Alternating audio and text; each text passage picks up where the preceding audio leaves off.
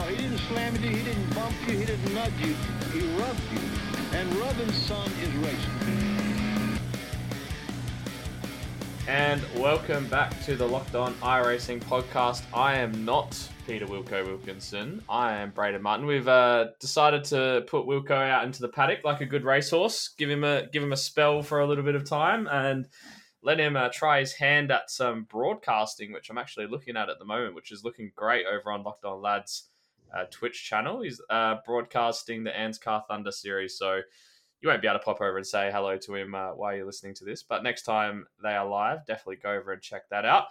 I am joined tonight. I'm feeling a little bit like I'm back in the Skippy on a Thursday night. I'm in a top split sandwich once again. Alex, welcome back. Alex McKellar, that is.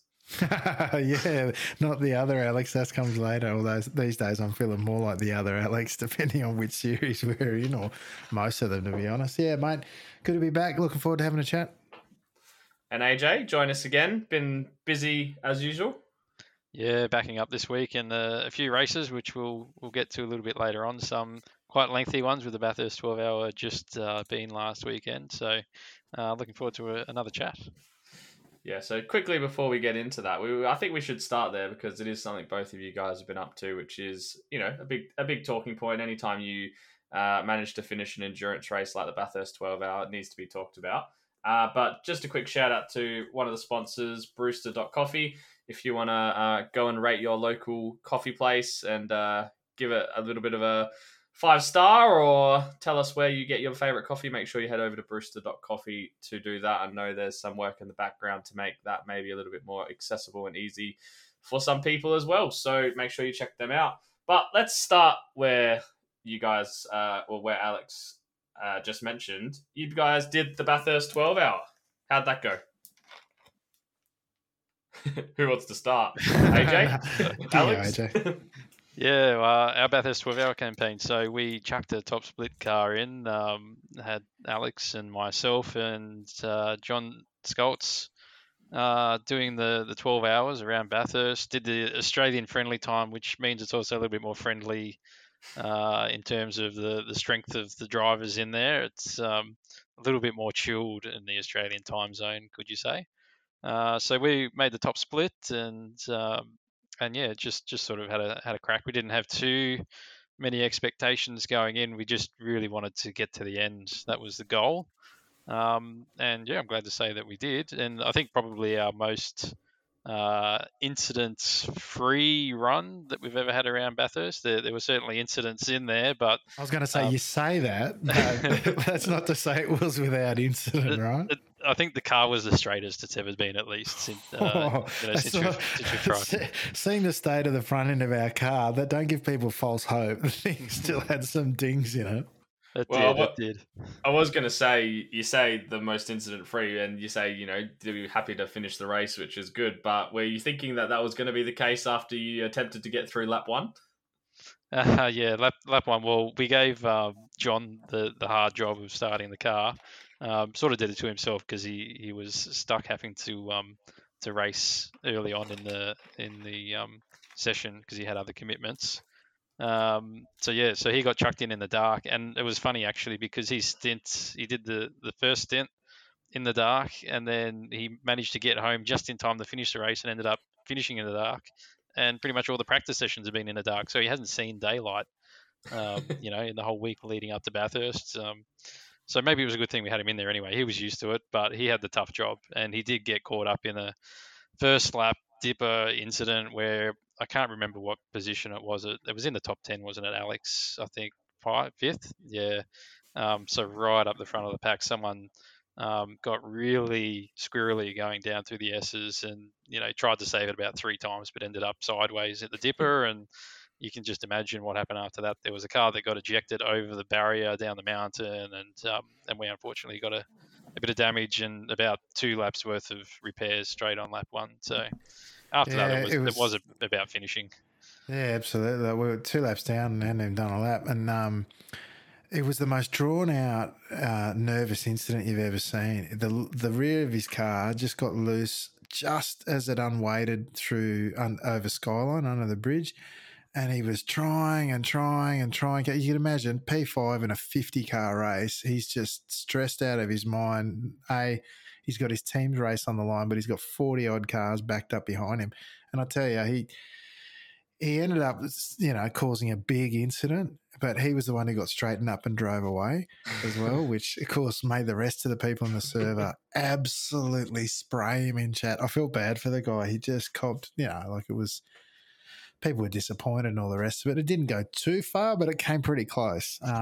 But the rest of it, mate, it was pretty good.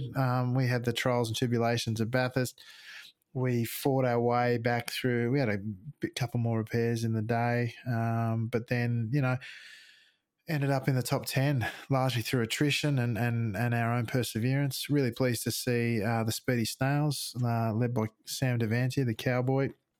They were in a similar boat to us, lap one. They had a little bit more luck, but they also made their own luck as well. They had a bit more pace than us, and they ended up finishing in the top 5. I think they finished 5th in the end, which was a fantastic drive, and they had solid pace throughout. So, look, our little microcosm of the Bathurst 12-hour was a really good experience, and, of course, as I was saying before, mate, we get out of that and straight away, when's the next endurance? When can we sign up and do it? Like whether or not that enthusiasm will taper a bit is yet to be seen, but it's certainly a lot of fun.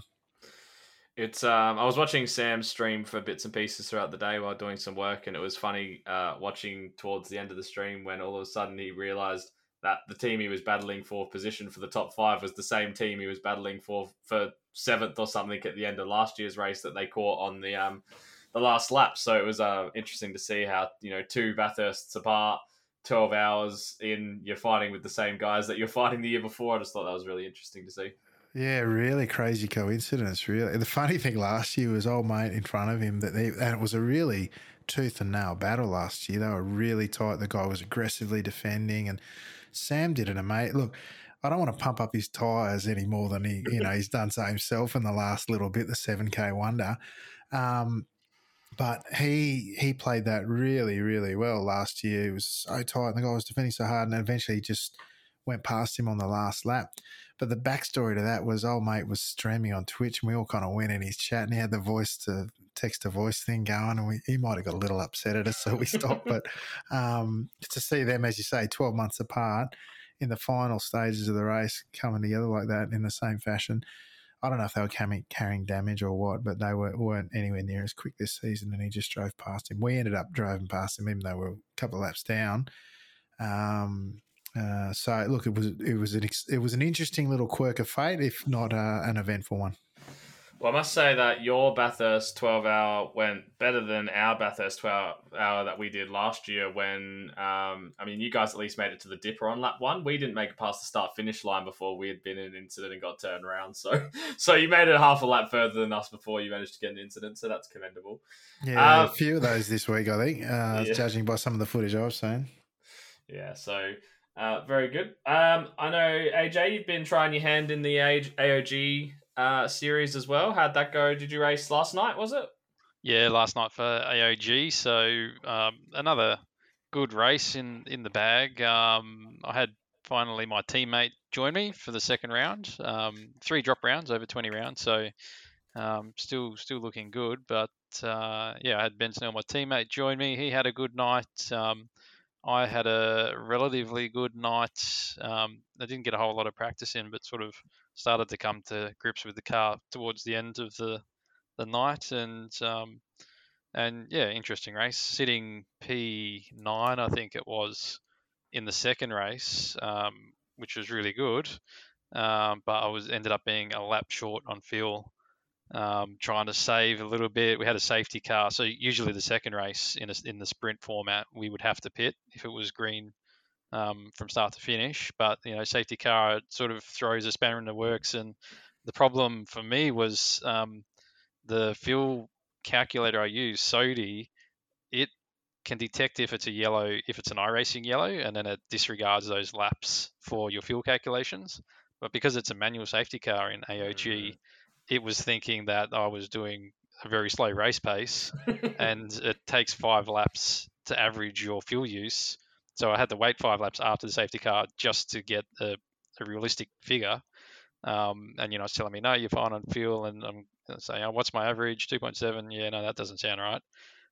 But by the time it gave me a good number, it was sort of getting too late to really aggressively fuel save. So ended up having to do a splash and dash with a lap to go, which was a bit disappointing, but still finished 16th. So that was quite good in a strong and exciting field. And the racing, having 7,000 or 8,000 I-rated drivers in there, there was one throwing it up the inside of me on one corner. I'm like, I don't even understand how he's braking that late. I'm just, driving Miss Daisy, trying to be cautious and not hit anyone, and people chucking it up the inside. It's really good, really exciting racing.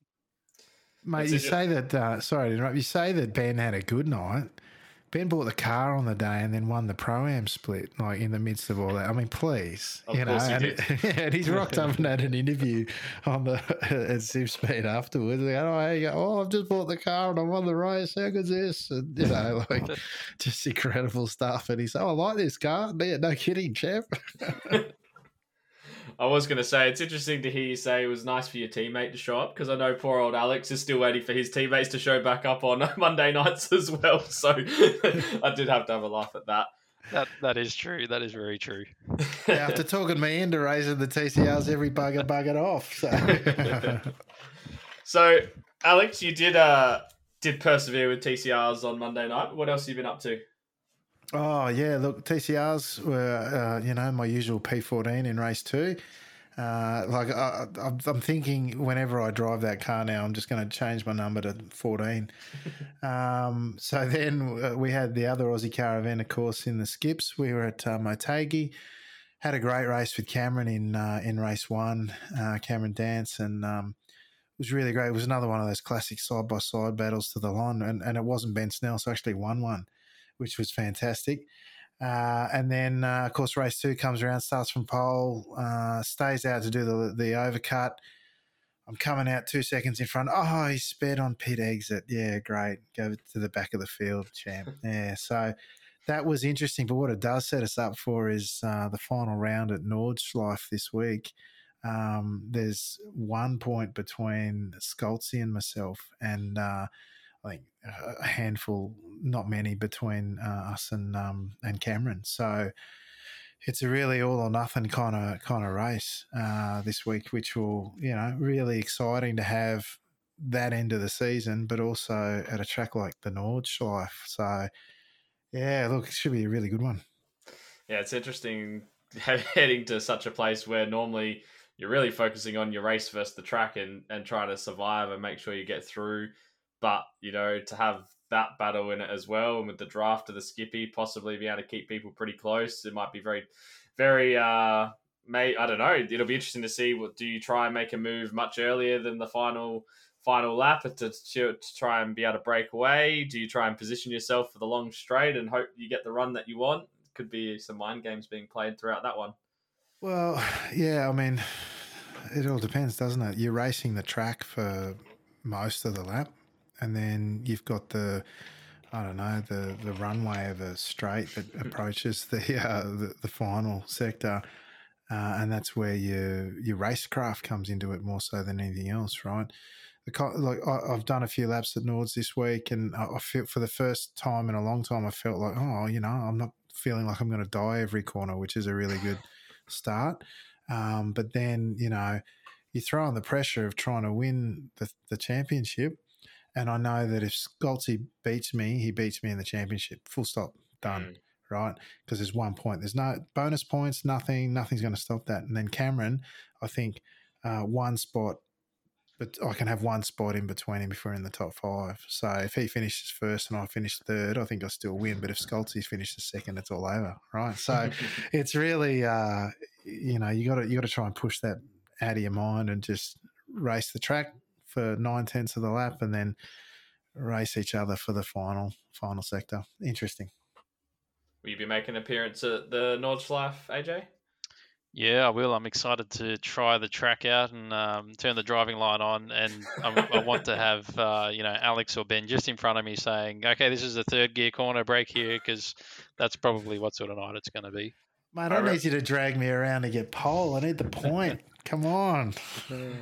I Yeah, I remember. don't see that happening by tomorrow night.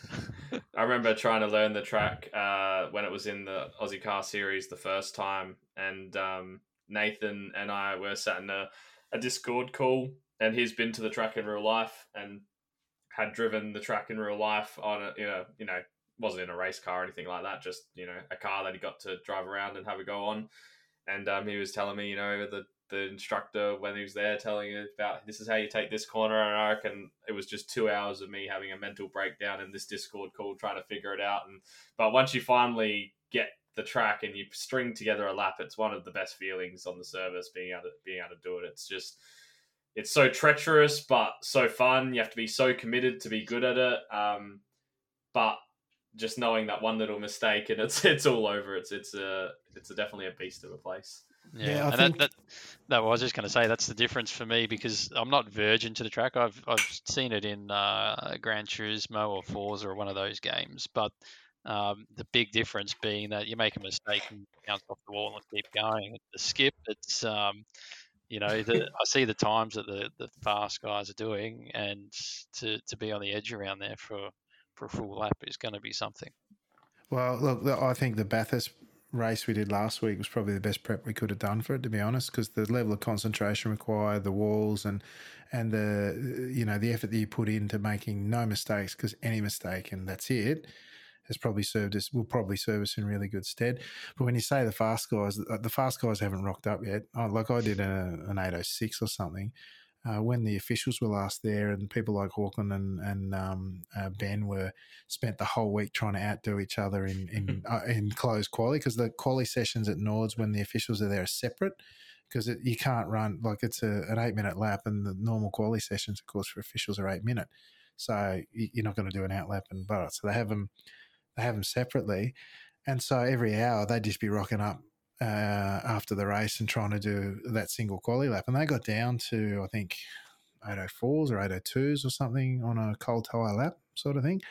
So in the old days they were sub 8 minutes on the old builds. So I think now with draft, it'll be probably 8:04-ish potentially. That'll grab pole depending on who it is. But yeah, it's looking forward to the challenge. If nothing else, should be fun. I remember when it was in officials, it must have been right when I first started driving the Skippy and I was pretty fresh to iRacing, and I didn't even realise that there was a separate qualifying session. I'm joining the races and I thought it was just random grids, and I thought, this is great. Like, sometimes I'm first, sometimes I'm 8th, but I was like, this is pretty cool. It's kind of just like a random grid, and then it took me 3 or 4 months down the track and I've gone, I was starting where my I rating was putting me. Gotcha. Now that makes more sense. So it shows how well I was going. What have I been up to, I guess? I've had a couple of weeks off from here because of some dastardly internet dramas last week, but a few things. Been trying my hand at the TCRs still. Have not had much success whatsoever in those, which has not been great. It's sort of a little bit disappointing. Probably sort of was saying to Alex before, maybe thrown away the world's easiest podium in the series over the last couple of weeks. Indy, I did a little bit of practice for Indy, but not as much as I probably normally would, just being busy and things like that, and didn't qualify too well. Got spun early, which put me back in the pack, and then didn't have a great first race. And then second race starting a bit further back, got a decentish start, and then self-spun myself a couple of times, then got taken out by my teammate. So that was always good. It was really funny. We were in a call and Tim's gone, I think it might have been us, me, Tim and Brady. And he's sort of gone, what, Brady's hit me. I'm so sorry. I didn't, wasn't my fault. And then we got out after it and he's like, that was completely my fault. He didn't realise that he missed the apex by about 4 car lengths and hit Paul Brady, and Brady hit me, and we both went around. So that didn't go so well. And then Red Bull Ring last night, I'd done 3 laps practice, and I kind of thought, I've done enough races at Red Bull Ring. It's not that hard. There's really 6 corners to figure out. But I was just off the pace, off tracked one of my qualifying laps, which didn't help. Probably should have qualified sort of just inside the top 5, but instead was back around 10th or something like that. First race, and kind of like what you were saying, Alex and AJ, in the AOG series, where I need to learn to be a bit more like aggressive in the sense of like holding my positions. Like, so too often on the first race on Monday night, like I had Tim in front of me, so I didn't want to just send it up the inside of Tim and, you know, cost us both time and cost us a position. But I'm also getting attacked by people from behind who couldn't give a stuff whether they cost me and Tim time. And so, you know, all of a sudden I get, you know, a move up the inside basically because I'm just choosing not to attack Tim. So it's that balance between, well, what do? Do you push through on your teammate and possibly risk, you know, stuffing you both over, or you end up going backwards because you're happy to sit behind your teammate, but the person behind you's not happy to sit behind you. So, yeah, ended up having that happen a couple of times, and then, you know, got shuffled out wide. And then the teammate of one of the guys who did make one of the moves had spun and was coming back through the field, and kind of tried to squeeze him a little bit to make sure that I stayed ahead and, you know, make him make a decision on whether he was going to commit to trying to go through the skinny side, which just didn't end too well for me. And I'm not sure, I didn't bother going into race control after because I just wasn't in the mood and I didn't care that much, to be honest, that at that point, because it'd been a bad night. But I wouldn't have minded maybe talking about it a little bit more, because it did seem like there might have been a little bit of left hand down action, which maybe contributed to some of the contact. But life goes on. That's racing. You get over it and you move on. And like I said, you know, I was being a bit cheeky by putting my car there. I very easily could have just been, you know, 3 car lengths over on the left-hand side. So that's the risk you take when you do stuff like that. But it is always funny how it seems like when I'm in the opposite position, I seem to be too scared to to do anything, and I end up just backing out of things like that. So I resolved in the Formula Vs. That happened to me. A guy put a move on to go to the inside at turn 1 at Okayama. And I stayed over to the right-hand side, which means a narrow entry. And then he, for whatever reason, if he didn't look or he just thought I'd moved over, he just came across on me like to take a – obviously it wouldn't be the complete racing line because we'd still be side by side, but he'd assumed – side by side, sorry. But he'd assumed that I'd moved over, right? And under the pretext of making your own luck, from that point where I got – basically turned and put in the wall, and that I was leading the championship at the time. Unusual for me given some of the people in there, but I was, you know, had a bit of luck till that point. I resolved from that point that there was no benefit to me keeping someone on the inside. There was more risk in that than there was in opening up the corner and recognising that they're going to have the inside to the – we're going to make ourselves slower on the exit because he's got such a narrow entry and all the rest of it. And I just didn't want to crash like that again. Didn't want to have the risk of it. So that was something I walked away from and took away from that experience. So I remember I was going to say, I remember I had 2 similar things happen at Road Atlanta coming into the chicane a couple of times at the end, and I kind of sort of decided to do the same sort of thing that you said. The thing that kind of drew me into it was his teammate being in front, and I was in his trying to keep his draft as he sort of came across, and then I got really close, and it was like, well, I'm here now, so I don't really want to get out of the draft. So it was just one of those things. I mean, it's all contextual, right? Yeah. And then, the other stuff I've been doing is the V8 Supercars in the Sim Racing World Series in the Split 2, which has been going much better than what the last 2 weeks of the TCRs has been going. Silverstone was pretty cool. Managed to get down to like a really, really good lap time at Silverstone. I put in a fair bit of practice on a Friday night practice session and managed to really learn the track pretty well. And I think it was because I found the track so difficult in the V8 when I first jumped in that I was kind of determined that I had to sort this out. Otherwise, there's going to be a shambles in the races. And it was a 3-race, 20-minute sprint race night. And I think my time that I put in practice was only like 3 or 4 tenths off the top split guy that was in there, and was faster than, I think one of the boys was giving me crap because I did a faster time than, I think it's Bruce Tannock, or I don't know, someone that's a New Zealand drift champion. So I was pretty stoked with that. But yeah, put it on pole by about 7 or 8 tenths or something, and won the first 2 races pretty comfortably, which was good. But then last race is reverse top 10. So started from 10th and had an awesome start, made up 6 positions on the first lap, and was sort of stuck in a bit of made up 6 positions. Then there was a bit of an incident in front which spun someone right into my path, so I pretty much almost had to come to a stop, which meant that I had to then take off again and try and catch up, and managed to get back to third or fourth. The 3 guys ahead were like battling hard, like 2 and 3 wide everywhere. Like I was just thinking, there is no way I could even get past this because they're taking up the whole track. And managed to put a move around the outside of the chicane, the final chicane at Silverstone. Went deep, went around the outside, and then got back on the inside for the right-hander. And I thought, oh, geez, I was really happy with that move. It was really, really pretty pleasing. Went to go do it again a lap later, the same move, and completely outbroke myself and ended up going off track. And in the process of trying to sort of rejoin in between the battle that was going on, clipped the guy that was ahead of me and spun him, which gave me a penalty. But unfortunately, because someone further back in the field drove straight into him and blew his engine, that penalty ended up being like a 90-second stop and hold, which I thought was pretty rough. I know Lachlan, the race control director, tried to pop into the chat afterwards and say he felt bad about giving me a penalty because I'd said nice things about him on the podcast the week before. But I was like, I felt a bit rough. And afterwards, when I realized it was because the guy's engine got blown, I was kind of like, oh, well, I guess I did technically cause it. But it was one of those things. It was like, if the guy just slowed down for yellow flags and didn't completely kill this poor bloke, like that part wasn't my fault.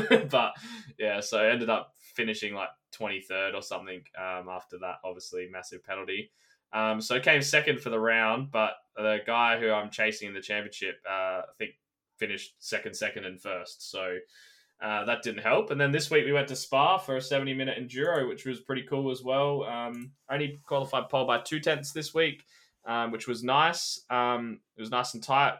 Didn't have to get off the start line because there was a memorial lap that was run for the Fishy Motorsports guys, which was a nice touch, but it meant a rolling start after the manual safety car buggered off the track, and got a really good start into Eau Rouge and managed to get 0.8 sort of away from the guys behind by the time we got to the end of the Kemmel Straight, and then sort of just drove away. Managed to pit pretty late and come out in third after my pit stop, I think. So it was only a couple of cars ahead of me, and sort of had fresh air and managed to win the race by about 15 seconds. So was pretty stoked at that. So I'm really enjoying driving the V8. Like the challenge of the car has been really fun and something different. Just, I don't know, knowing it can kill you at any moment is kind of cool. But yeah, learning that, and I've really enjoyed the way the series has been run and driving with Mitzi and Wilco and Buzzer on a Sunday night. It's been nice. It's a bit of a shame I'm missing watching the Top Split broadcast of SNL, but I've been going back and trying to catch them when I've got a spare moment. So yeah, I've been enjoying the V8s. No, mate, been missing you on the track as well. No more Skippy at all this season, mate. But how do you, like, you've been driving a bit more variety of things lately. Tell us about the V8 experience. Like, what's that been like, and is it quite the unwielding beast that sort of get the sense that it might be? It is. But once you sort of get the hang of it, like, you can feel the limits pretty easily. Like, it's not too difficult. I think having a good set of pedals is pretty important to drive that car. There's a lot of throttle control. There's, for instance, this week we're at Hockenheimring, coming out of the hairpin at the end of the straight, like, you just can't floor it. You floor it, you spin. So that's that progressive throttle. But yeah, I don't know.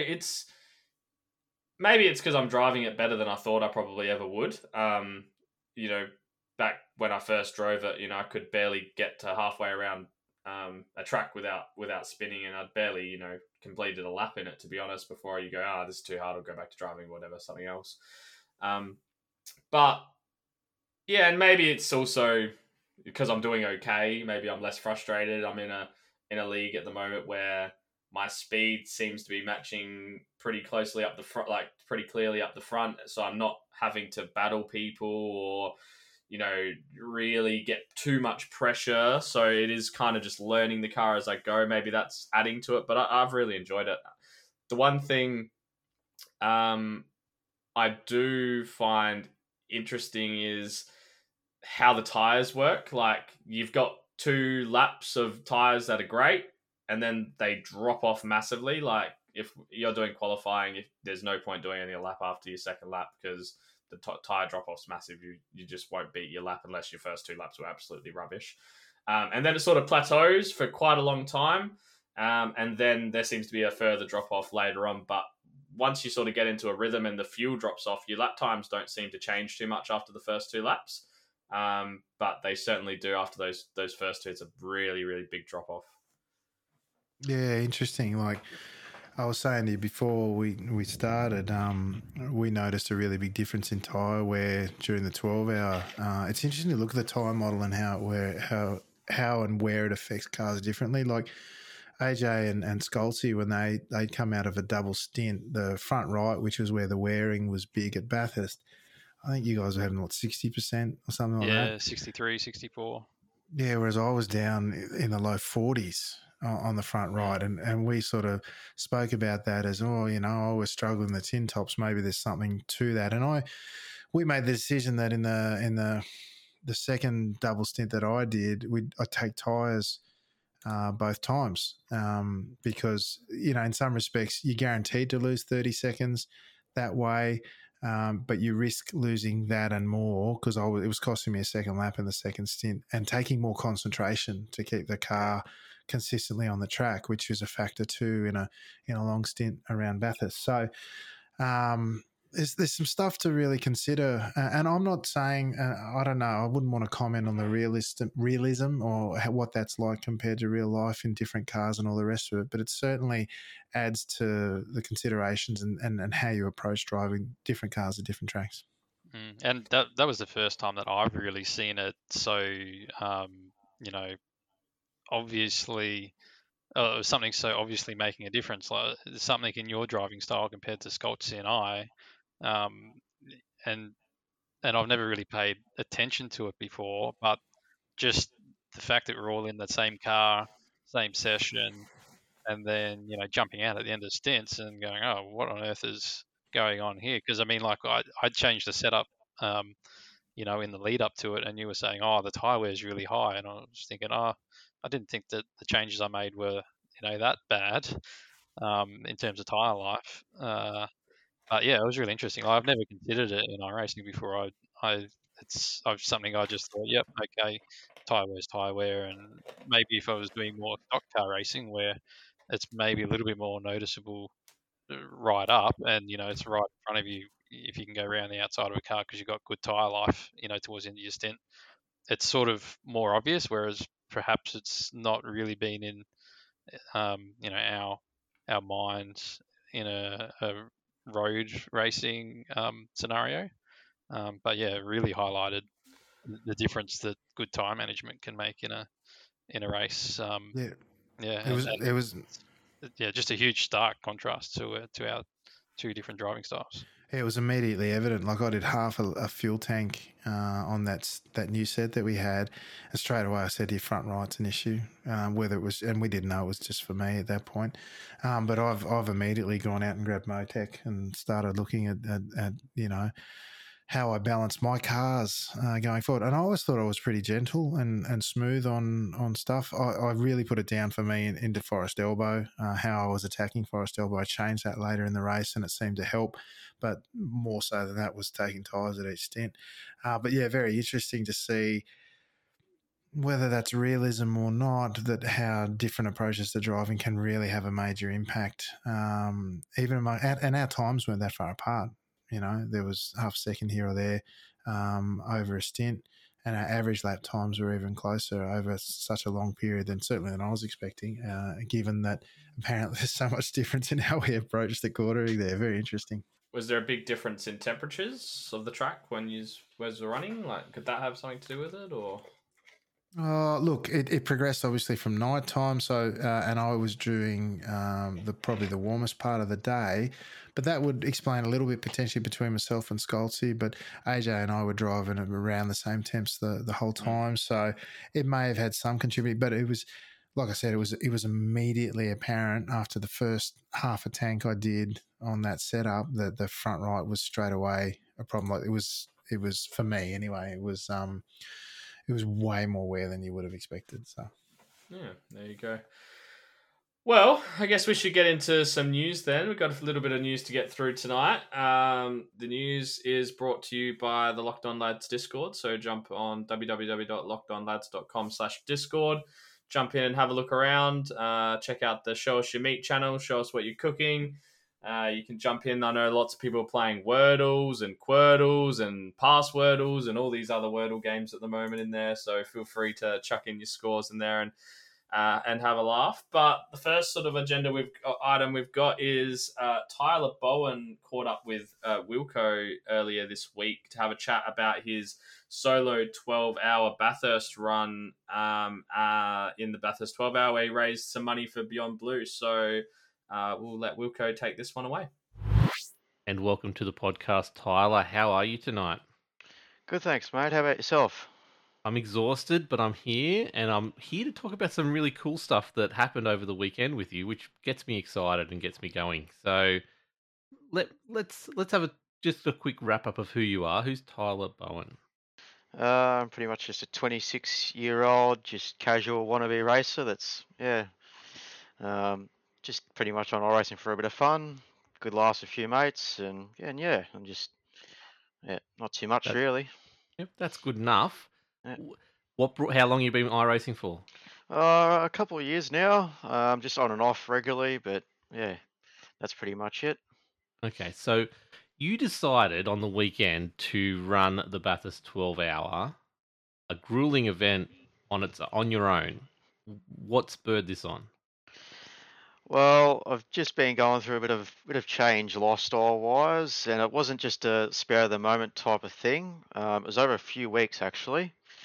I was talking to some mates and just decided I really want to do this race. I want to try it and challenge myself doing it solo. It was a bit of a rigorous routine to try and actually get into it. At first, my mates thought I was joking, and then I was just, yeah. That's cool. So I've got a couple questions already jumping in my head. First of all, what did you do to prepare yourself for a 12-hour race on your own? Well, firstly, it was pretty much just deciding of what goal I wanted to achieve with it all, really. First, I just wanted to finish the race, so that was my main idea. And then I gradually built up doing stint times. So one weekend I did 6 hours at a time. The weekend before I actually did it 12 hours. And then obviously the race the last weekend. Off the track, I've been personally working on my own fitness and cardio, so that probably helped immensely, actually. I didn't feel any cramping or anything like that, probably possibly more dehydration, but yeah, that's all really. How much food did you have by your side for the 12 hours prepped, ready to go? I only had a bunch of muesli bars, and that's about it. I just had a big breakfast. That's pretty much it. Just water and probably one energy drink, and that had me for the whole day. Yeah. So you were in the first time slot on Saturday morning, was it? Correct, the 9 a.m. slot. Yeah, the Australian Asian Pacific slot. That's not too bad time slot. And what split did you end up in? Well, it was split 3 from memory. Oh, jeez. Yeah, so it was actually a pretty competitive split. Didn't really qualify too well. I didn't really focus on qualifying the car. Yeah, it was pretty funny story in the race as well, which we might go into a bit later. But yeah. Okay, so you've decided to do the 12-hour race on your own. You've prepped. You're ready to go. You wake up in the morning. You have a big breakfast. What are you thinking at that stage? How are you feeling at that stage? Honestly, after the last few years, which I've tried or attempted, it's just nervous. Like you've been working at a goal for several weeks now, and then it all comes down to this one race is 12 hours. You think you're mentally prepared, but you're not. Well, I wasn't. I was just nervous. I just wanted to get through the first stint and just go from there, run my own race. That was the goal. Yep. So let's jump ahead. How did you go? Well, uh, it's hard to say. Got through the first stint. That was my main thing, and then just eased up the pace as the track got brighter. I definitely didn't have the fastest car in the straight. It was quite funny. Near the end of the race, there was a damaged Porsche in front of me. I didn't even hit anything, no damage, and I couldn't even get it past Oh, it down really? Conrod. It's just I set up the car that it was just so stable that it would Yeah. last for 12 hours. It was just yeah. Yeah, that's a big part of it, being stable, not having to worry about it. Can I ask how that first morning session went when the sun started to rise and you came down over Skyline? Like, what were you thinking at that stage? Honestly, I was just thankful that I was still going. Yep. I have to give credit to the people that are actually around me in the session. They were respectful, which is it's just amazing, especially in an official lobby where you don't know who you're racing. They had a good head on their shoulders. It was just some good racing there, hard, fair, and fun, which is the main thing. So, which I'm pretty proud at. But it was just, yeah, And how did you go for spotters and stuff like that? Did you have anyone in your ear the whole way through? crew chief, and that was it. That was it. Wow. I personally, I don't like anybody screaming in my ear. Yep. I possibly might have liked a spotter at the start, and that's pretty much it. I just knuckled down, and crew chief pretty much covered me the whole race. Yeah.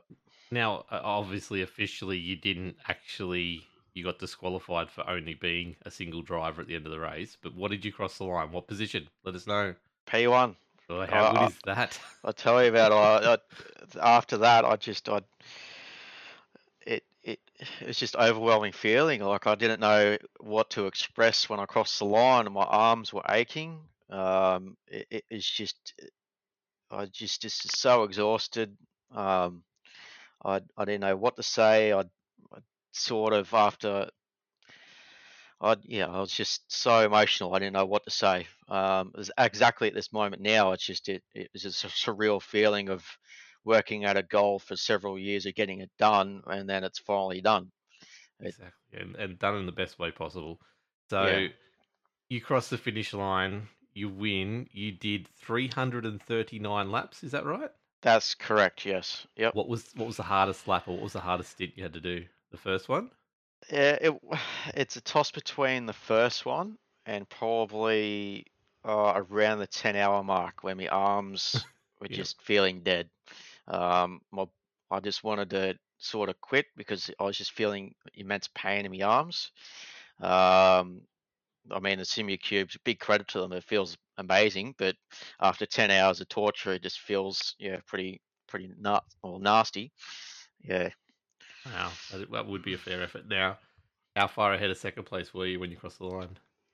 Somehow 2 laps. I'm not sure how. I double stinted tires pretty much the whole race, which Yep. thankfully with the cooler conditions in this year's race was pretty much a credit to that. Just kept clean and consistent laps, and went from there. So was there actually a scratch on the car at the end of the day? There wasn't. Oh, wow. Well done. It was sort of like a dream race. I don't know. Like I can't remember half of it because it was just lap on lap, but it was sort of like a dream race. I don't know what to say. Yeah. So did you do the jump? Did you have enough fuel to get up and do the jump at the end? Unfortunately, I wanted to do it, but our racing disqualified me before I got around Oh, to. no. I was at the Forest Elbow, and they just kicked me out. So it is what it is, but such is life. Yeah. Come on, iRacing, fix that. Let people do the jump, even if they're disqualified. Come Oh, on. that's for sure. It's just would be That's nice, so but unfortunate. Now, this was all for a good cause as well. So you actually raised some money for Beyond Blue, is that right? that's correct. Yeah, we raised $635 towards Beyond Blue, which I can't thank everybody else enough to jumping on board for that. I really do appreciate everybody just jumping on there. It means a lot. Like we've all been through at least something in our life, and especially the last 3 years that we've been through. Everybody's just been, I don't know, have been feeling negative feelings about something. So I felt that was a great cause to put some effort behind, and yeah. 100% well done on that. We did the Bathurst 12 Hour last year as a team of 6, not team of 1, and we've raised money for Beyond Blue as well. So it's definitely a cause close to our heart. So thank you very much for doing that. Now, can people still donate? They can donate. I didn't set up a GoFundMe. It was just pretty much direct to Beyond Blue themselves. Yep. I just, instead of doing anything third party, it's exactly going straight to them. So, yeah. What's the league? Is it just under Tyler Brown on Beyond Blue? Tyler Bowen, sorry. It's just pretty much just donate. Donate yourself, and it was just to send me a PM. Yeah. Okay. Yep. Makes perfect sense. Yep. No problems at all. What car were you driving, by the way? Porsche 911 GT3 car, which wasn't the obvious choice for a lot of people, but I just love the Porker so much. It was just, yeah. Look, there's a lot of our team that are loving it as well, and they can't get enough of it, so well done. Yeah, thanks, mate. Look, congratulations for starters on winning the Bathurst 12-hour third split on your own. That's a humongous effort, let alone just finishing the race. 339 laps. We only got 300 done last year in a team, so well done on that as well. But especially well done on raising so much money. Is there anyone you'd like to thank? There's a few people that I'd like to thank, if you don't mind. Yep. Obviously, there's a group that I like, just a few mates that I hang out with. They're called Legacy Sim Sports. They're a good bunch of blokes that pretty much motivated me, kept me going, gave me good morale through it all. And a few others called Jesse Butler, Sean Lenzel, Kenneth Ladder. A few outliers in there, especially I just want to thank Daniel at 261 Designs, Guan at iLiveries, and yeah, Jinx Shifters, especially being there as well. It's just I just can't thank them enough for what they've done. Yeah. No, well done. And thank you to those people indeed. Now, I want to send people your way if I can. I know we've only got a small audience, but I'd like to still send them your way. Where can people find you? Mainly, I'm usually on my imagery page, which is Vertex Imagery, which will be, I do screenshots for free. It's pretty much just my way of giving back to the community. Yeah, that's probably my main way of contact. Yeah. Excellent. No, definitely go there and help out. And thank you again, Tyler. Thank you for spending some time with us tonight. I can't wait to hear when next time you decide to go 24 hours on your own or something silly like that. But yeah, let us know. Will do, mate. I can't promise that anytime soon, but who knows? Yeah, I'm still can't get over that, what happened on the weekends. So, but I do appreciate you reaching out to me and trying to get some coverage about this. I really do appreciate it. Yeah. No problems at all, mate. Thank you very much for your time. We'll talk to you another time soon, I'm sure. Thanks, mate. You too. 12-hour, I would say. Any chance of any of you two doing a solo 12-hour anytime soon? I think I can speak for both of us. We were always very happy to be getting out of the car after a double stint. So doing 12 stints essentially back to back is insane. What did we do? We did probably 4 or 5, maybe 5 stints for the day, 4 or 5 each, and then Sculpty did 2 or 3. And like my leg was killing me. My braking leg was killing me after just that. So yeah, concentration. Concentration was the thing. And throwing the tyre where we were talking about before, for me, that made it even tougher. But have you guys ever seen Matt Malone do his Bathurst 12 hours on his own? Sometimes he ran an alternate account called Matt Alone.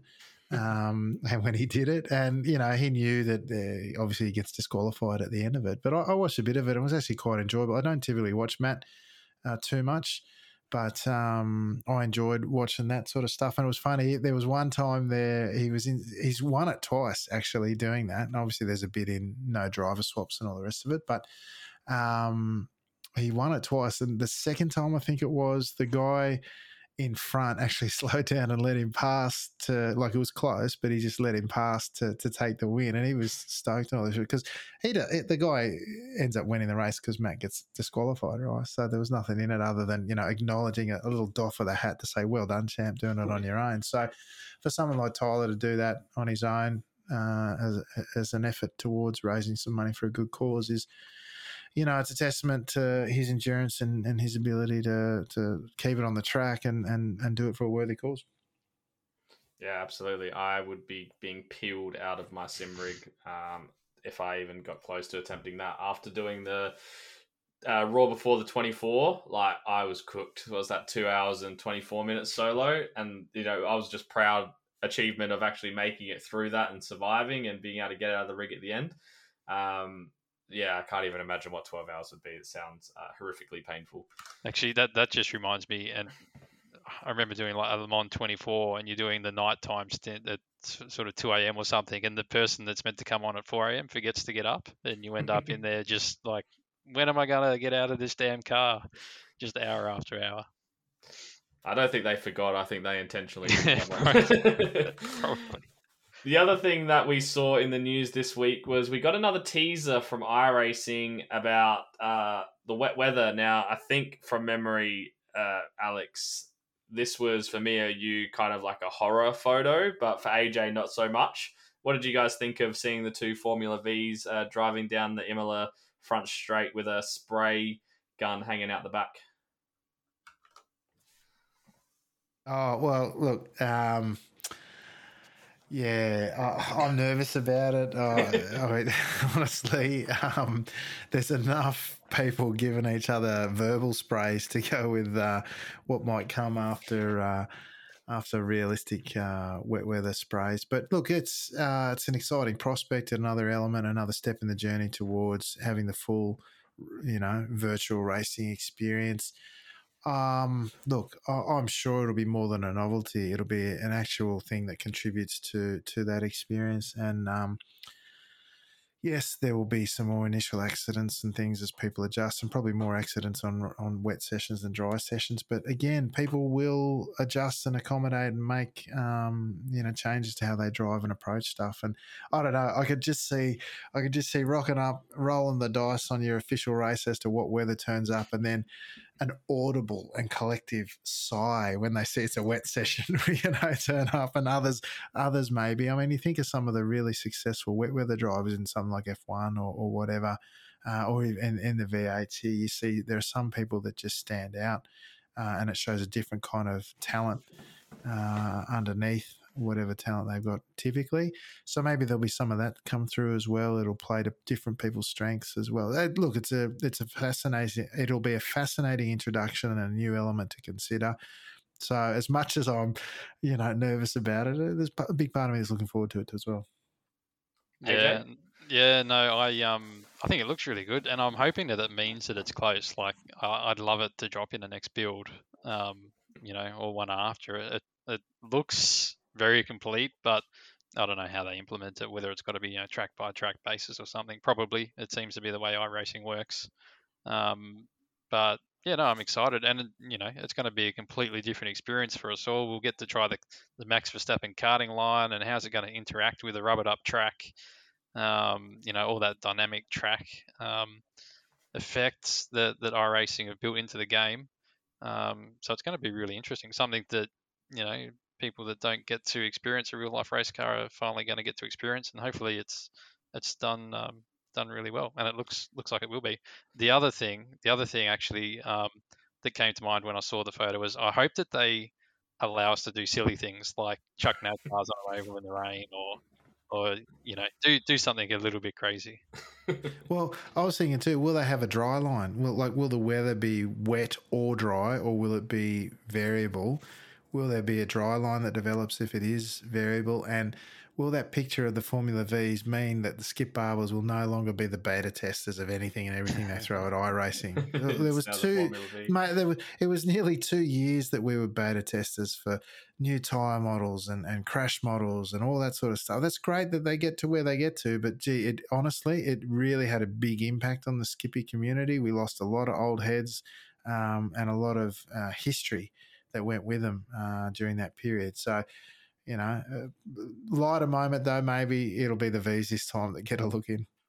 I'm pretty sure they confirmed that there will be things like the dry line, and the lines will dry up as the race goes on, and you'll sort of have to make a decision. Are you going to risk getting out on that wet stuff, or you're going to come in for your dry tires yet because there's enough grip on the dry line and things like that. So that will be super interesting.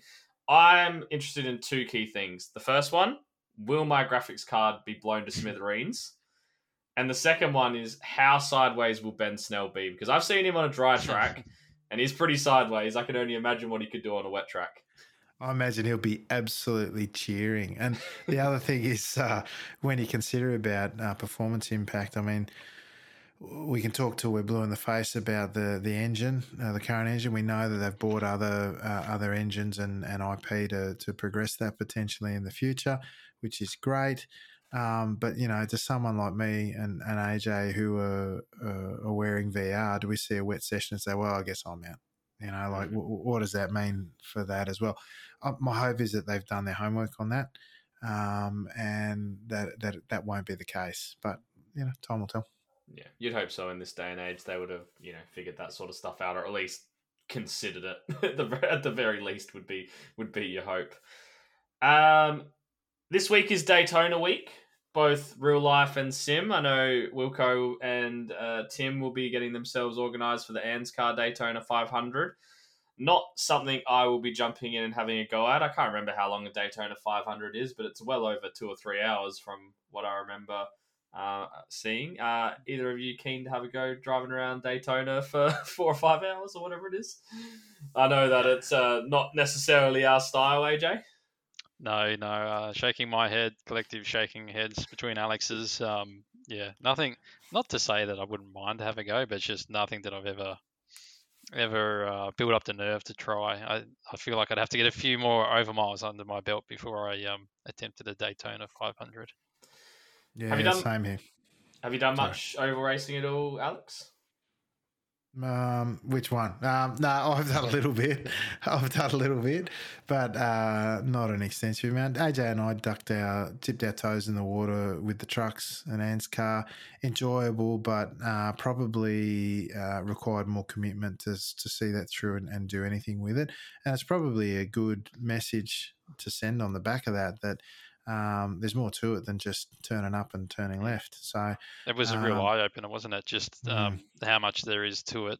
It's not just turning left. Like, you can give them a bit of a hard time that it's just turning left and putting your foot down, but there's a lot to it.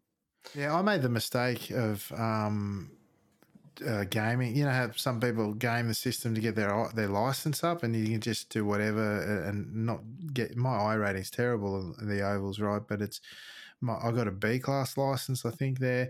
What that immediately does, you can't race the rookies anymore, which for me was a big deal because that was enjoyable. So as part of me thinks, I might just tank it a bit and go race the rookies again, because that's a fun distraction and a nice bit of variety that doesn't carry the baggage of that gear fear or whatever that comes with having I rating that you care about so much. You don't go out to destroy other races and whatever, but it's just more relaxed, if that makes sense.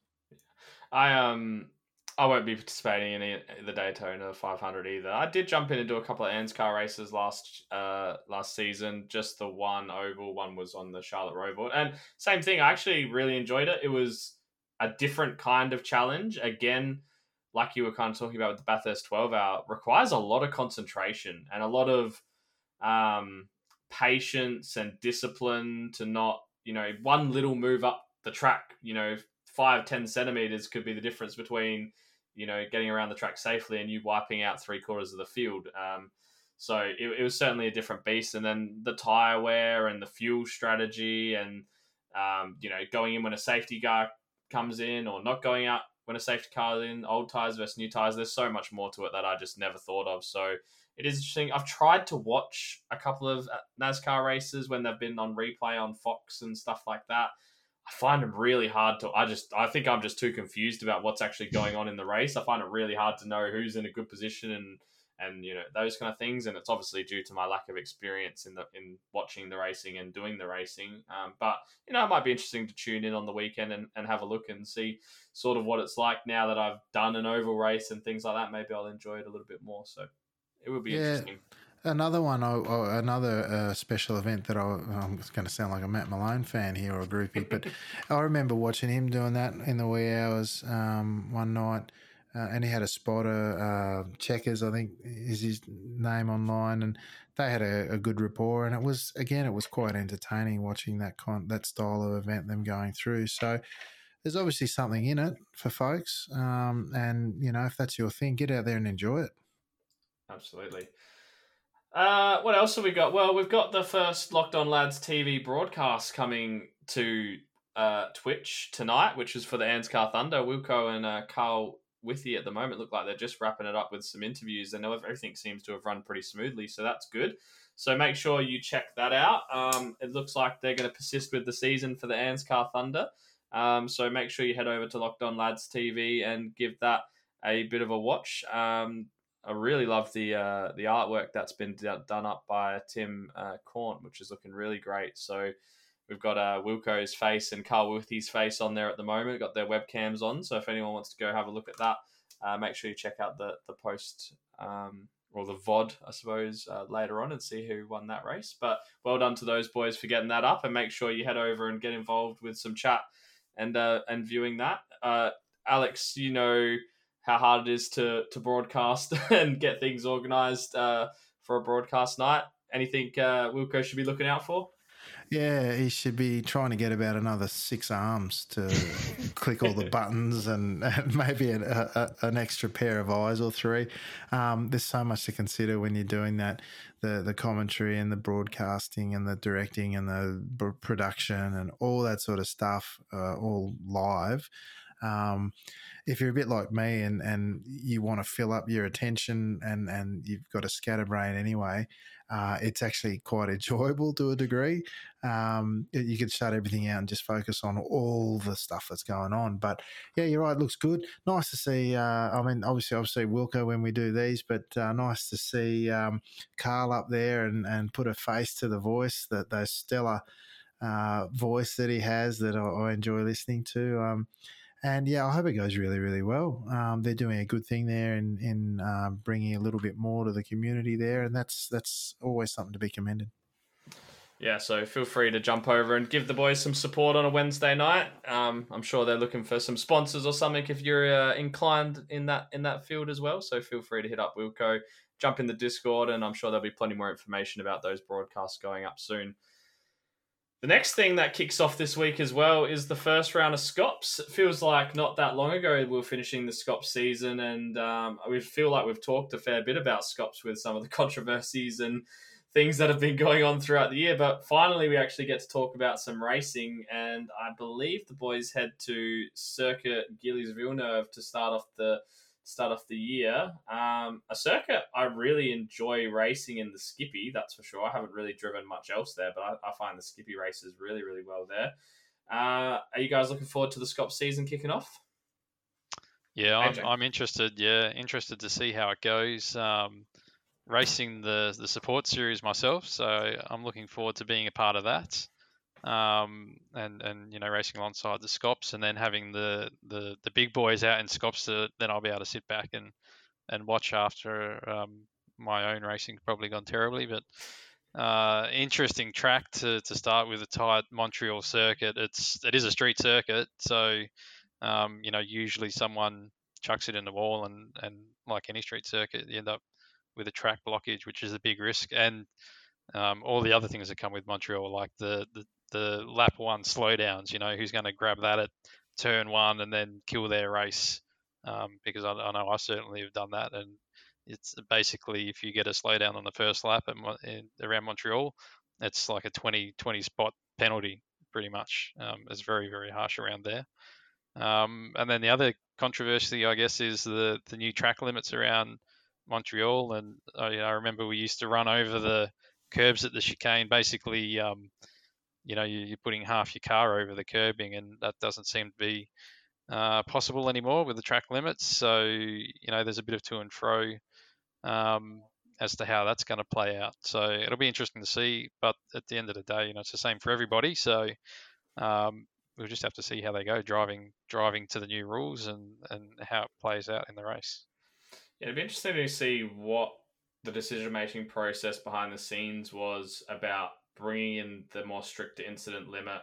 Obviously, there's been things that have happened in previous Scop seasons that have brought about that, whether it's people maybe being liberal with the track limits or, tightening up the racing and just sort of, it's never a good look. I still remember the first V8 Supercar E-Series, and watching the racing at Spa, and all of a sudden the last 5 or 6 laps, there's people going through Blushemont and they're 35 car widths out on the right hand side because there's no slowdown, but you can take the off track and carry so much more speed through there. So whether it's maybe a look thing to make the racing look better, but it would be interesting to know exactly what the decision making process is behind that.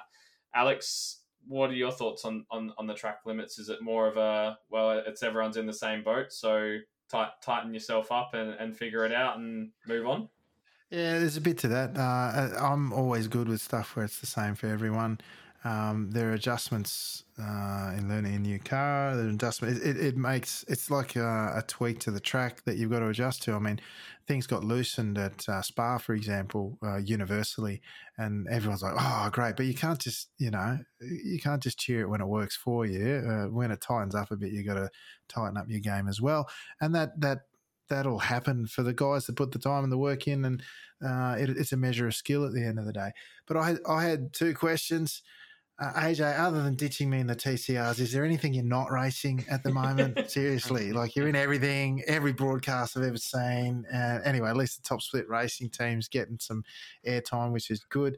And my other question was, does anyone know, did James end up making the top series, or is he still in the is he even running the series, James Chastanev?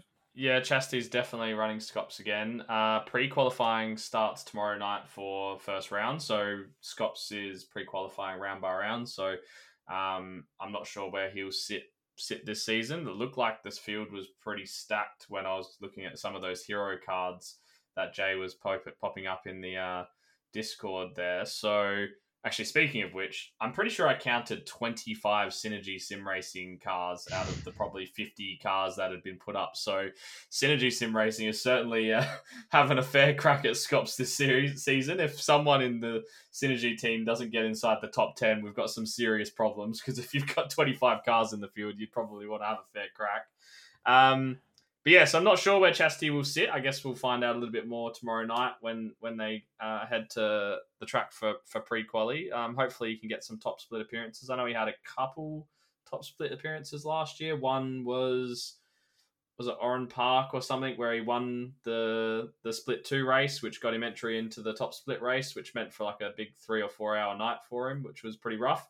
And then I think one of the series where maybe there was a few less entries, he might have snuck into top split as well. So hopefully he has a good season. He's got the big Locked On iRacing podcast banner on the side of his Banter Alliance car, which looks nice. What car, AJ, are you driving for the supports? Are you driving in the V8 supports or in the TCR supports? V8 TCRs and the Porsches. Oh, okay, I'm just doing everything. Okay. Like I said, he's racing everything except with me on a Monday night.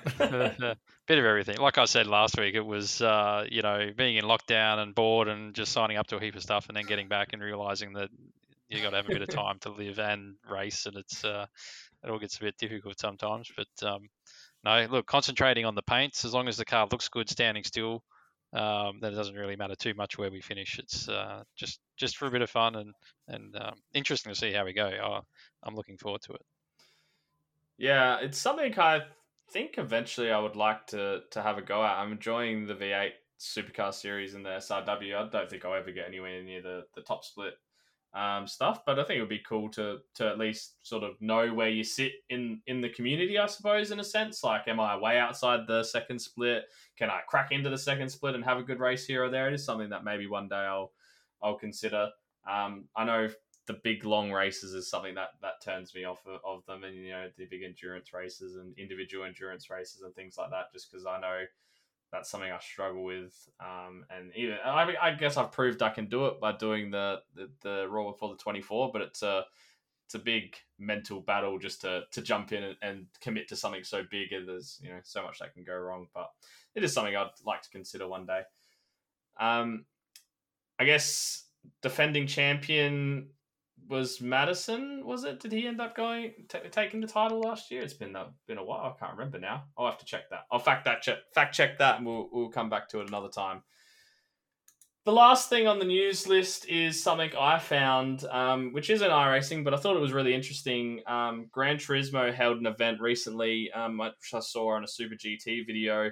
I'm sure there's some others that happen to do it as well, but just happened to see his video where they basically set up a machine learning AI called Sophie to basically learn how to race. And obviously it gets better and better as it races, as it picks up new bits of information. It teaches itself new lines and new overtaking maneuvers and things like that. And they raced it against former Gran Turismo world champions for a bit of an event to sort of show off their machine learning AI. And it was really interesting to see. The AI was sort of a lot more realistic than you would. Well, I say more realistic. It was doing some things humans just wouldn't do, but it was also doing some things that AI don't normally do. So when you sit down and you do any kind of AI race in most racing games, the AI is very one-dimensional. It follows its same line. You can push it off the track by just, nudging it in the side, and it's very obvious what's going to happen. But this AI was much more dynamic than that. It was, feinting to go inside, but then realizing you're going to cover it, so sweeping back out to the outside. It was taking some really crazy lines, using literally all of the track, including the grass as well, to make corners more open and get a lot of speed. And it ended up winning the battle between the GT champion drivers. So I think they had a few different levels of the Sophie AI, and basically 4 of them, and then 4 former world champions from Gran Turismo. And they basically, the higher they finished, the more points. And they did 3 separate races. And overall, I think that the AI ended up doubling the amount of points that the real world drivers, online real world drivers got. So I'm not sure if either of you have managed to catch any of it or seen anything, but what are your thoughts on like a true machine learning AI, and maybe one day see something like that in iRacing? AJ, what do you think about that? Yeah, I had a quick look at some of the videos, and seeing the AI making mistakes, hitting the wall here and there, but I don't know how exactly it should work, because in theory, like, the thing will be unbeatable after a very quick period, wouldn't it? And there's nothing that a human should or could do to beat it. Eventually the machine's not going to ever make a mistake. So interesting to see. More realistic AI is only a good thing. And then if they can have the different levels, put a few % of random error in there, and make it a little bit more human, then it'll be pretty cool. Because as you say, like, racing Gran Turismo, it's always the right, shove it up the inside and use the AI as a a bit of a bit of a cushion to get around, wall or around cushion, corner, exactly. Really, yeah. That was a staple of GT racing in my youth anyway. So it looked really cool to see him racing hard and fast against really fast real life drivers. I think it would be cool to, like you said, I think it's cool to find sort of that limit of this is how good it can be, and then now let's dial it back to a point where it's actually usable. You still want it doing those, let me go to the inside, but actually go to the outside, and give drivers something to think about, but also not, like you said, get to the point where it's unbeatable. But I think to get to that point where you can have it making those kind of decisions, and that you kind of need to find the limit and then sort of dial it back from there. I reckon that's about it for the news. So we can head into the final bit of tonight, which is the local iRacing community results. And I've done enough talking tonight, so maybe we can throw to you, Mr. McKellar, and you can give us a rundown about all the happenings from Sunday Night Lights from the last week. Yeah, mate, can do. Although I'm just going to pause for a moment. Benny Simonson, big Skippy, big in the Skippy community, real life race, just gone live on Twitch. And I just want to encourage everyone out there. Like, he's a 9K iRater, real world 24-hour Spa winner in a Ferrari, holds the lap record in a Ferrari around Bathurst, has the driving line on at most tracks on iRacing. Just saying, just putting it out there. Anyway. There you go, AJ. That'll be fine for you for Nürburgring then. You don't have to Exactly. feel bad. Exactly. Yes, I am validated. Yeah, that's right. You don't have to worry about it. So, yeah, look, big night again for us this week. We're at Hungaroring, a bit nervous about who's going to turn up because it can be a bit of a polarising track, very difficult to pass. It's enjoyable, a bit like how I see Nords, enjoyable to drive, not always great to race, but Hungaroring's got some really good character about it too, I think, in the skips. But having said that, they turned up in bulk again. We had a 20-car field, 5 splits. I can't remember. Top split was, again, our third 55,000 plus strength of field in a row this season. Started off a bit quiet. Round 6 now, we've had three on the trot, which is great. And a 20-car field, it's really tough to crack 5K in the skips, just saying. So, fantastic support from the community. When it came to qualifying, I said it in the commentary, it was almost back to the status quo. Naoya Nagai, the leading Japanese driver, inspiration to many in the Japanese community. And a lot of people have commented that around the influx of Japanese drivers into Skippy racing and into Sunday Night Lights in particular, he's really at the forefront of that. And he chucked it on pole by 2/10.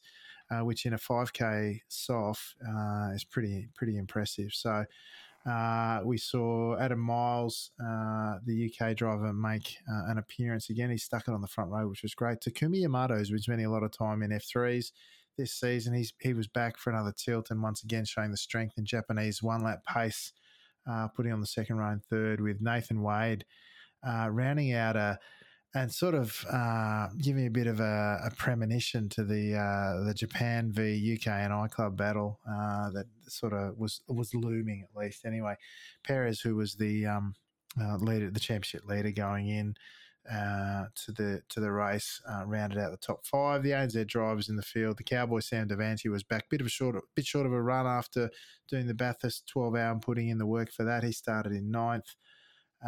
Then we saw Vasco, who was back. He started in 16th, struggling a bit in quality this week. And, of course, Russell Clark, the third, the Team Milo boss man, snuck in as car number 19 this week after missing out last week. The 20-car field helping him. He started in 17th. So the race took off. Again, there was a pretty solid battle up front, but it was interesting. The main protagonists in the season this year that we're sort of looking towards are Nagai and Perez. Interestingly, Perez forced Nagai to take a compromised line into the kink at turn 4, which is very difficult to do at the best of times. Takes a lot of commitment. 4th gear, full blaze through there. Lap 1 cold tyres. He's decided to make it too wide. It didn't end well.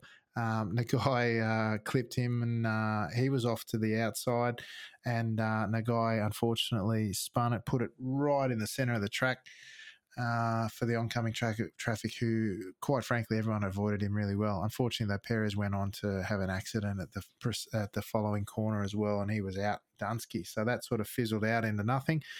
But what we did see was predominantly a race in 3 up front as a result between Nathan Wade, the UK&I driver, Adam Miles, that we mentioned before, the UK&I driver, and Giuseppe Tellini, who for the most part was kind of hanging on the back. And those 3 went off to the races to decide the podium positions. However, there was this really intense battle. It was about probably 8 cars deep. It included the likes of Ofrey, Matsushinsky, Akira Nakajima, who's another strong Japanese driver who's really putting in the yards in the skips at the moment. Nagai trying to fight his way back. And, of course, Russell Clark moving up through the field. Yamato was the one who had the incident from memory with Christian Perez, and he was trying to fight back as well. And Roger Hooker played a big part in that. But also... and like I said, it was a really big pack. We had Darren Tune in there from Aussie Car having a crack as well. And I forgot to mention Neil Gardner. He was another ANZ driver in there who had qualified in 15th. Anyway, towards the end of the race, the front three were sort of thinned down to two, and you really had the two UK and I drivers, Wade and Miles, battling it out for the win. Nathan Wade ended up coming up out on top just ahead of Miles, and Giuseppe Tellini had trailed off to about 1.6 seconds behind in the end. Unfortunately, Julian O'Fray, and not for the first time, our returning series champion, had a moment into turn 5 and collected Roger Hooker in look, it was really a clumsy thing. We saw a couple of clumsy things on the night, and that was one of them. Julian's got a bit of this in him in recent times, and he's very apologetic, and it's not part of his character and how he races. It's just, I remember there was a race at Laguna Seca. He just tried an over-under, but really neglected to observe that Christian Perez was still inside him. Oh, no, it was Benny Simonson. That's right, was still inside him. Just collected him, took him out. And he was just like, I don't know what I've just done, but it's, he was very apologetic again. Anyway, Julian did sort of pause for a moment to see if Hooker was going to sort of be able to continue, but then, he wasn't. So he just pressed on. He ended up finishing in 4th, and Matsushinsky out of the midst of that, who started in 20th, if you don't mind, finished in 5th in a 5K soft, which is pretty dramatic. Pretty cool effort, actually. The ANZ drive, well, I should just say Nakajima and Nagai were the leading Japanese drivers who finished in 6th and 7th. Russell Clark was the leading ANZ driver in 8th, which left the other ANZ drivers in Darren Tune, Neil Gardner in 11th and 12th, respectively, just ahead of Sam Devantier, just outside of the points in 13th. He got caught up in one of the incidents, unfortunately, and Vasco Sorowski having a pretty terrible run of luck in the last 2 weeks, all the way down in 18th. If we quickly look at the second split, the aforementioned John Scholz, part of Team Top Split Racing for the Bathurst 12 Hour, he was cheering at taking out the second split. And I just wanted to point out for everyone who mentions John in the broadcast and stuff, it's Scholz it's almost like a K. Everyone calls him Schultz. And I asked him, though, it is a Scholzy. So just pointing that one out. He finished ahead of Hikaru Sasaki, the Japanese driver, and Joachim Osbeck, who's big in the forums at the moment. Joachim, he seems to post every second or third thread. The ANZ drivers in the field were Brody Cook, who's finished in 8th. Good to see young Brody getting a good run and a good result. Peter Hedgecoe in 11th. Nathan Verney, Mr. Locked On in the skips at the moment. He's finished in 12th and in the SNL points, just ahead of Paul Wilson and Justin Watt. Philip Hambley has finished in 15th, and the last ANZ driver at the back was Team Milo's own Luke Whitten. There's a name you don't hear very often anymore. Luke's a fantastic bloke, and he's also the only ANZ driver to ever win a round of the now defunct 2K Cup, which was absolutely the premier and the standard set in Skippy racing. Only an NZ driver to win one of those. So he's back in action, which was great to see. Have to dive into the third split to see regulars Ken Hyams, who grabbed a podium in 3rd. Mark Jeffo Jeffrey, he's down in 7th to grab some points. And then one of our stalwarts, in fact, the stalwart of Sunday Night Lights, Jason Willman, he's down in 17th there. Ducking over to the championship standings, we have Christian Perez, who, whilst he scored 0 points this week, and it'll be a drop round for him, he remains on top of the table, just ahead of Julian O'Fray, and jumping up 2 positions into the final podium position is one Russell Clark III Esquire, leading ANZ driver at the same time. Amazing stuff.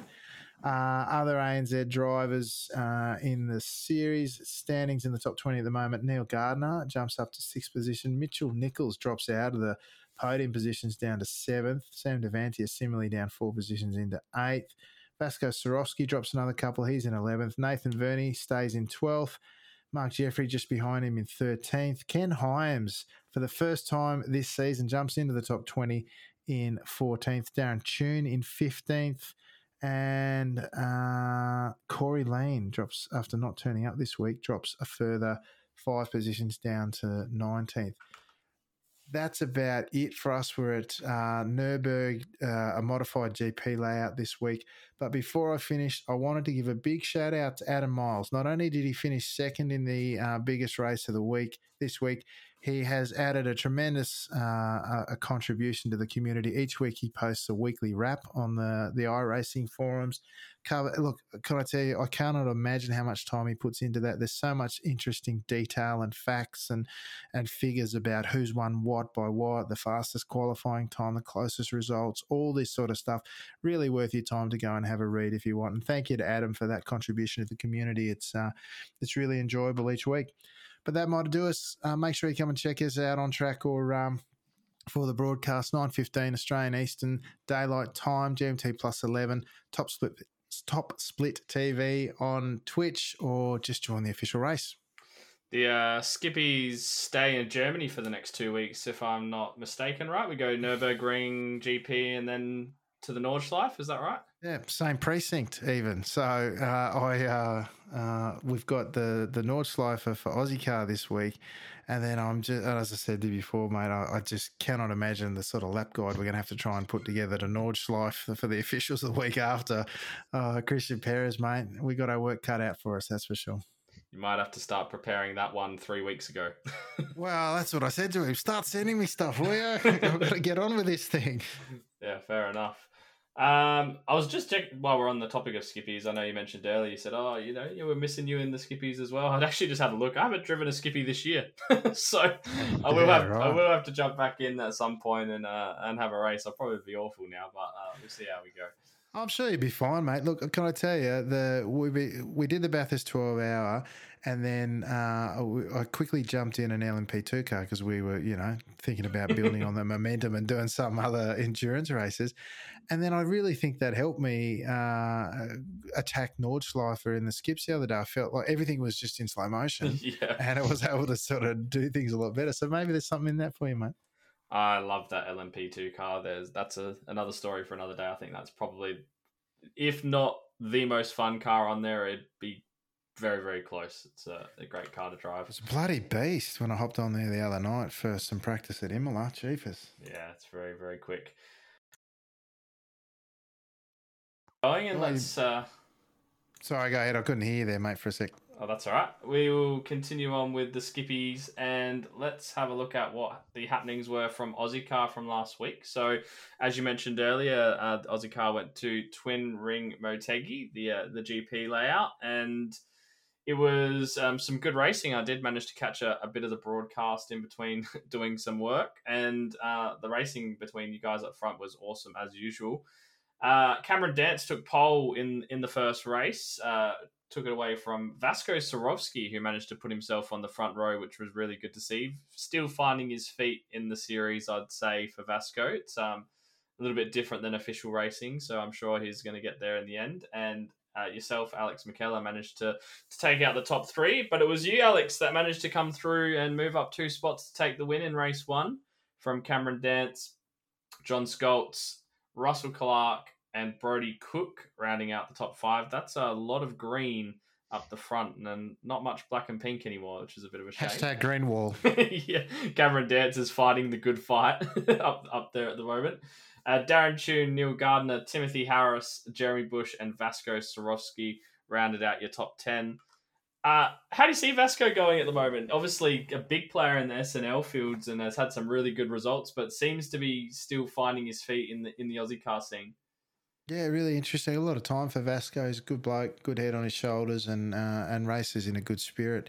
I can't explain why he hasn't. I was expecting him to hit the ground running in Aussie car. Whether it's not, it's just part of learning that the pattern of speech in that conversation in the pack, or what. The pit stops, I think, are an element that's pretty either new to him or he hasn't adjusted to. I mean, who am I to talk, right? But I couldn't explain it. He showed some good pace at Motegi, but maybe just.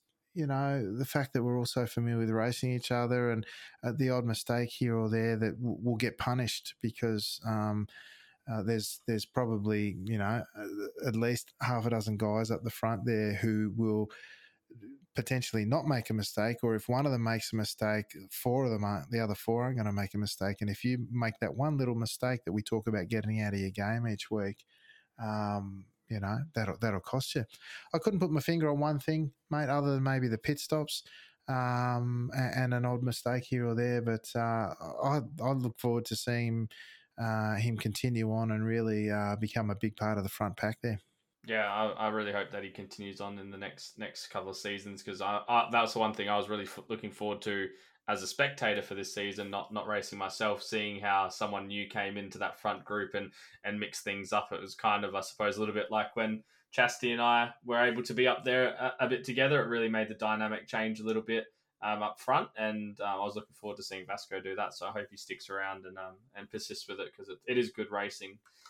The big movers in race one, there wasn't too many, to be honest. The field kind of stayed quite the same. Obviously, yourself moving up 2 spots and Brody Cook up 3 spots to go from 8th to 5th. But apart from that, it was pretty tight and pretty status quo. Race 2 obviously saw you start from pole, which I guess we'll just stop there and we'll leave it there for what happened in race 2. But the race win went to Cameron Dance from Russell Clark and John Skoltz, again getting himself on the podium. Brody Cook, Tim Harris, Jeremy Bush, Sean Doyle, Vasco Sorofsky, Nathan Verney, and Neil Gardner round out your top 10 for race 2. There were some big movers. Leon up 6 spots, and Sean Doyle up 4 spots, as well as Ashley Knowles up 4 spots as well. And John Skoltz managed to actually get the fastest lap in both races, so well done to him. If we jump over and have a look at the championship, as you said earlier, Alex, very, very tight at the top with just 1 point separating yourself and Skoltzy heading into the final round at the Nordschleife, and then a further 9 points back to Cameron Dance in 3rd spot, so a little bit of a buffer of 10 points there. Darren Tune, Russell Clark, Sean Doyle, Neil Gardner, Timothy Harris, Ben Snell, and Nathan Verney round out your top 10. Brody Cook has a stranglehold on the road to 2K, barring him giving himself a DNF. He should hope take out that championship, 30 points clear of Craig Kerman, who was a further, quick maths, 26 points clear of Leon Williams in 3rd position. And up front in the teams championships, it's a bit of a strange one, Alex. We haven't seen a non-top split, non-locked on championship winner in quite a while up the top of the teams championship. But we've got Van Diemen Racing team, I'm guessing the dog's Milo, right? I can never remember. And then Van Diemen Racing team Otis or team Cat in 2nd place from Locked On iRacing Podcast in 3rd spot. White Knuckle Racing, Top Split Racing in 5th. Locked On Black Sheep Racing 6th, Two Clowns Racing 7th, Airways Aviation, ORT Aussie Car Racing Team, and Missed Apex Racing round out your top 10 in the teams championship. It will be a bit of a different teams championship winner by the looks of it this season, so I guess that's good for the series. We can't hug them all. Milo domination this season, it looks like. But look, I wanted to give a big shout out to a couple of people this season. Darren Tune, who has showed good pace throughout, perhaps a bit like Vasco, struggled to find his feet at the initial stages, but always had the pace. He's currently sitting 4th in the championship overall. Double points for an enduro. Look, there's a sneaky chance he gets on the podium at least this week. But look, he and I raced together this week, just gone at Motegi. Sat behind me when I stayed out trying to do the overcut, and he did exactly what I did, and got the slow, the speedy on pit exit. I don't know how we both managed to do it, but we did. The other person I want to give a shout out to is the new Milo Junior member, Brody Cook, who is having his crack and his moment in the sun while he's still below 2K. If he is to take out the road to 2K, if he gets it right this week. Not only is he doing that, but he was pretty hard on himself early on, expected to be quicker, but is sort of starting to come to grasps with it now. Well, he's starting to get a hang of it. Let's put it that way. And he had really good pace at Hungaroring, and he's translated that into a top 5 finish this week at Motegi. In the second race, he finished 5th in the first race and 4th in the second. So, that's a really good effort from a guy who's really new to iRacing. So just wanted to give a shout out to those two. Yeah, it's I remember when Brody came into the series, was last season his first one, might have been the one before. Can't remember. Either way.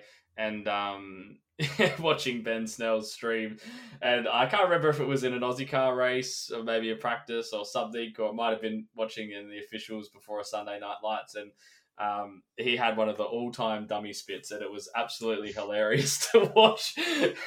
And it was really funny because you don't get much from Ben saying, oh, come on, toughen up. It was just Ben absolutely pissing himself laughing at it. So it was good value. So it is good to see Brody's overcome that frustration and is starting to put in some really good results, because you could see he was going to be fast from the moment he jumped on track, but like I think we all went through, I know I certainly did, you sort of get that speed and then all of a sudden all the mistakes start creeping in because you're not really quite sure how to maintain that pace throughout the race. And like we always say, it's one thing to do a hot lap, but it's a very different thing to string a race together. So it's really good to see him doing that.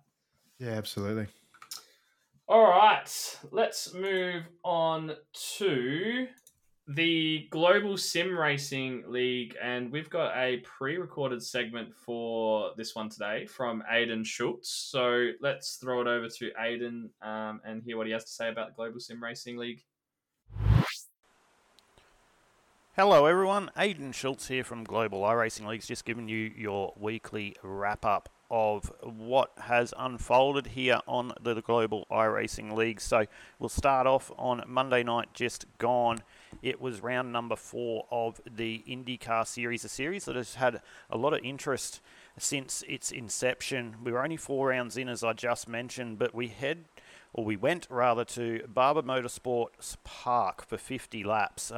We had 34 entries rock up last Monday night for that, and went into quali, and Colby Coham come away with the pole position in that race, with Michael Skurlock having his first venture into the IndyCar for the Global iRacing Leagues, setting down a good lap time there, putting it in P number 2 with Lachlan Capel starting off the 3rd position. So for what would be a pretty interesting 50 laps around Barber Motorsports Park, 34 cars trying to make their way around. There is no live race control in the IndyCar series, so everything is on iRacing, only local yellows. But as the race unfolded, it ended up being Lachlan Capel who came away with the win in round number 4. Dimitri Agathos would end up coming home in 2nd position, with Dave Oliver coming home in 3rd position. 4th position was Sam Katakouzanos with a great drive. He loves driving the IndyCar, so good job by Sam Katakouzanos to come home in P4. And Michael Skurlock, after starting out of P2, would hold on to come home in P number 5.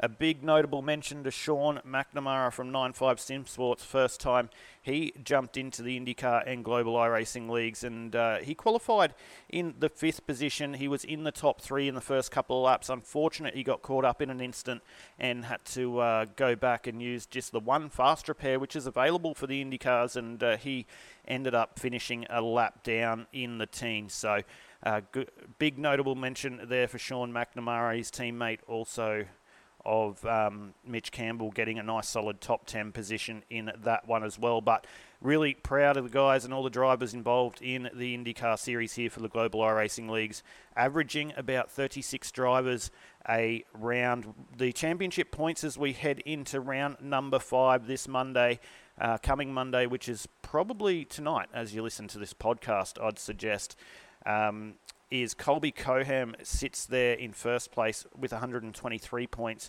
Fitzroy Beaumont, after leading the championship after the first couple of rounds, sits in second place currently with 117 points.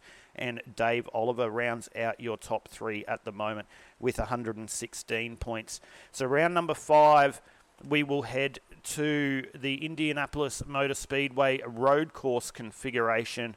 As I said, that's Monday night. If you do want to be a part of the Global iRacing Leagues IndyCar Series, just jump onto Global iRacing Leagues on iRacing and send across a league application. We'll get you involved in that one. Of course, you can find us on Discord. If you need that, you can go onto my Discord or send us a message, and we will send you the Discord link to be a part of that one as well, of course.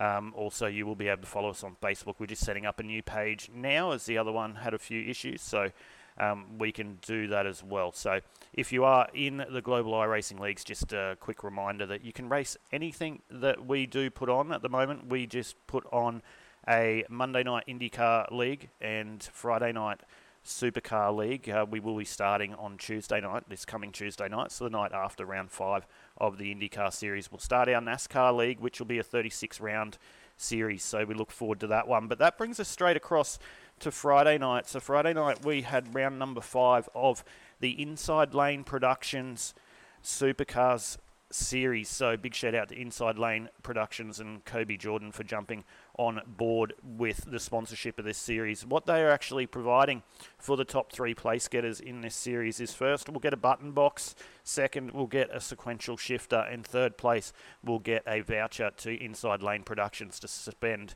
as they see fit. But to the race itself, we went to Detroit Belle Isle, another concrete canyon, where we'd see the guys try and navigate their way around 35 laps. And we do have live race control in this series. Of course, it's all broadcast live on LR Esports. You can catch all the action there. Follow them on Facebook, YouTube, and give them a like, give them a follow. Make sure you don't miss any of the action of the Inside Lane Productions Global iRacing League Supercar Series on a Friday night. So we went into qualifying, and it has been a story of one man this season, and that man is Corey Shepherd. He's got every pole for the first 5 rounds, every fastest lap, and won every race. So he's taken away every available point here for the series. So Corey Shepherd would put it on pole position. Brian Borg, his teammate, Premier Racing Team, in second place, and Thomas Freeman would start out of the third position as we went into the 35-lap race. We started early, there was a caution early and we had to deploy the safety car after the first lap, but that would be the only safety car intervention of the night. So nice, good driving by all the drivers there. I'll give myself a little bit of a shout out in this one. I was up inside the top 10, very surprisingly, after what's been a really struggling season for me so far in the supercars, as I haven't driven them a lot, but ended up getting a zero extra the race, and ended up getting a meatball for some reason. So interesting how iRacing works, but it was, again, the story of the season so far. The winner was Corey Shepherd, taking away all possible points for round number 5. Brian Borg would come home in second place. It would be Andrew Dyson with his first venture into the Global iRacing Leagues through the Inside Lane Productions Supercar Series, who would bring home the DPR Simrigs.com entry in the third position. Thomas Freeman would come home in 4th, and Rehan Leonage, the young fella, would come home in 5th position for round number 5. Championship standings as we move into round number 6 this coming Friday night. The location will be Hungaroring for another 35 laps. Corey Shepherd leads the way at the top of the championship standings at the moment with 1,600 points. Thomas Freeman in second place with 1,200 points, and Rehan Leonage there in third place with 1,134 points. So it is a Supercars point system, a little bit different to the other series that we do run. But like I said too, guys, we've got on Tuesday night the NASCAR League starting up as well. That will be in the old Gen 6 car, not the next gen. There's obviously, we're great friends with the guys at ANSCAR and Weekend Warriors, the Australian Stock Car Championship, and they're running the next gen, and I'm just allowing them to sort of feel that out and see how that goes, and we're going to supply it, our league, just in the Gen 6 for the first season. So we look forward to that one. Once again, if you want to be a part of any of that, just jump across and send us a league invite. We've got some big news coming up in the next week. I'll probably drop that on the podcast next week when I give you the wrap-up for what will be round 5 of the IndyCar Series and round 6 of the Inside Lane Productions Supercar Series. The announcement will be in relation to the next Supercars Series. So there's only 5 weeks away before we crown the champion of season number 1. It will be a very, very big season number 2. Doing a lot of things differently, live race control, all broadcast on LR Esports, and I'll just keep a little bit of the stuff under my hat at the moment, but it's going to be one of the biggest, best, and most progressive supercar series out there in iRacing at the moment. I know there's a lot of them, they all do a great job, but we just love everyone getting across here and supporting the Global iRacing League. So from myself and everyone involved, we do thank everyone. But that's a wrap for Global iRacing Leagues for this week. on the podcast. Thanks to the Locked On guys for allowing me to be able to do this and put this out on their platform, and I hope you enjoy everything they do. Of course, I'll give them a shout out if you're watching it and you haven't liked and followed them, jump on and like and follow them, because they bring you all the content on the iRacing platform. So guys, that is a wrap for Global iRacing Leagues for this week, but look forward to giving you all the results next week for, like I said, will be round number 5 of the IndyCar Series, round number 6 of the Supercars Series by Inside Lane Productions. And of course, we'll have your results for what will be round number 1 of the Global iRacing Leagues and NASCAR Series. So guys, enjoy the rest of the podcast, and we'll be back next week. Thanks for that, Aidan. It's really good to see what's going on over in the global sim racing scene, and we're looking forward to hearing much more from you guys over there, bringing us some results each week. So thank you for that. Aussie car, we're going to go back to there. The TCRs headed to the Red Bull Ring. AJ, do you want to run through the results for the TCRs? Yeah, let's have a look at the results. So we'll start with the Pro-Ams, and it was Brody Shepherd who took away the win in the first race, up 1 spot from Liam Banks, who chucked it on pole. Jake Burgess finished in 3rd place from Joshua Barry and Jeremy Bush rounding out the 5. Tom Hunt, David Leslie, John Halloran, Will Chen, and Farron Hancock rounded out the top 10 for the first race. Race 2 saw John Halloran moving up the field to take out the second race, up 2 spots. A great run back through the field by Brody Shepherd, up 8 spots to take second place from Max Donnelly in P3. So really interesting battle there for those two, Shepherd and Donnelly, very close in the standings, but Brody, giving it a really good crack to try and bridge that gap to Max in the championship. But we had Tom Hunt, he came home in 4th, David Leslie 5th, Nathan Verney in 6th place, Jake Burgess in 7th, Joshua Barry in 8th, Farron Hancock's in 9th, and Craig Kermond in 10th position. But yeah, Max Donnelly up 11 spots, so the big mover in that second race. And just looking at the championship for the Pro-Ams, and it is really tight. There's only, my math is 11 points between Max and Brody, and not too much further back to Jeremy Bush and Josh Barry as well. So a nice tight pack for the those top 4 there. And it'll be interesting to see how that plays out for the remainder of the season. Still 3 more rounds to go, so plenty to play for there. The pros. So race 1 we had taken out by Locked On's own Timothy Harris, moving up 2 spots there to take the win. Can I just jump in on that one? So Tim was sitting in 3rd place coming into the final turn, and the 2 cars ahead of him were having a pretty mega battle on the last lap, and managed to collect each other going into the final turn and spun off, and the seas parted, and Tim just drove himself through for his first Aussie car win. So big shout out to Tim. It was a really good drive, and he was on track for a possible win last week. But unfortunately did what Alex did and gave himself a bit of a self-inflicted pit lane penalty, and obviously put him way back. So really good to see him get cracking through for his first Aussie car win. Yeah, and a great haul of points there for Tim as well, because that's put him right on the tail of Daniel Yeaman, hunting down first place in the championship. So, maybe the breakthrough win will snowball, lead on to a few other things, build the confidence. But yeah, so Tim getting his first win. Reece Gardner brought it home in 2nd place from Mitch Dean, rounding out the podium. Nick Wood coming home in 4th. Daniel Yeaman, championship leader, in 5th position. Jordan Ross in 6th. Tim Cornt in 7th. Marty Turner 8th. Matthew Brunt in 9th. And Nathan Norman in 10th. And if we went to 11th, it would have been Alex McKellar, but just missed out.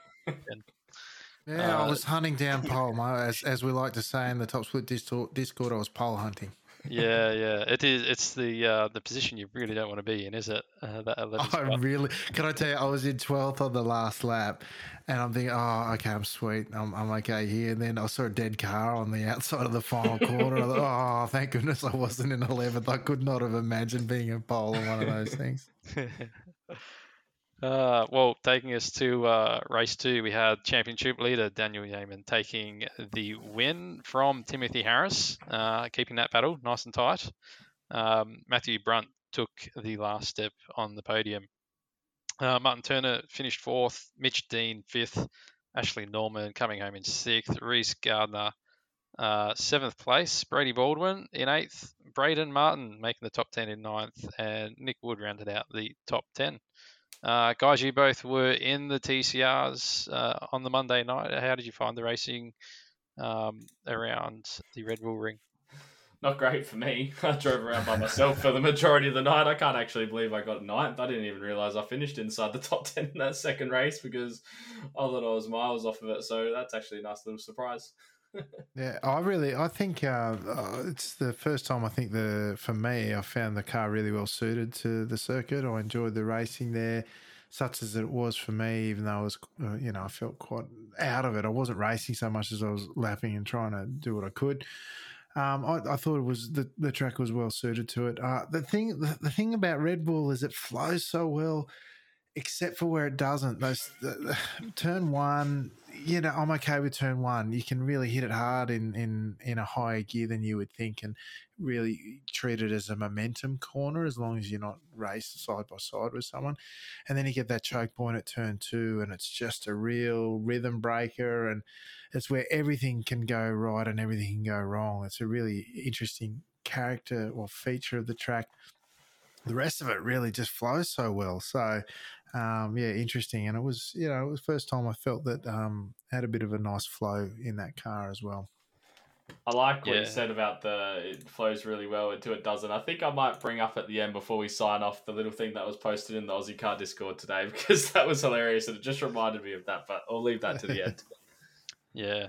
No, look, it's going to be interesting fight to the end, especially in the pros, because you look at the championship standings in there and you've got Daniel Yeaman 384 to Tim Harris 380, Mitch Dean 375, yourself Braden on 370, and Nathan Norman rounding out the 5 on 369. So there's nothing between it in the top 5, and like 5th down to what is that, 9th place. There's 10 points in it, so there's plenty still to play for in the both championships. So yeah, good. And mate, I've only got to rise one more spot to get 14th for the season, which would just be poetic, right? That'd be it.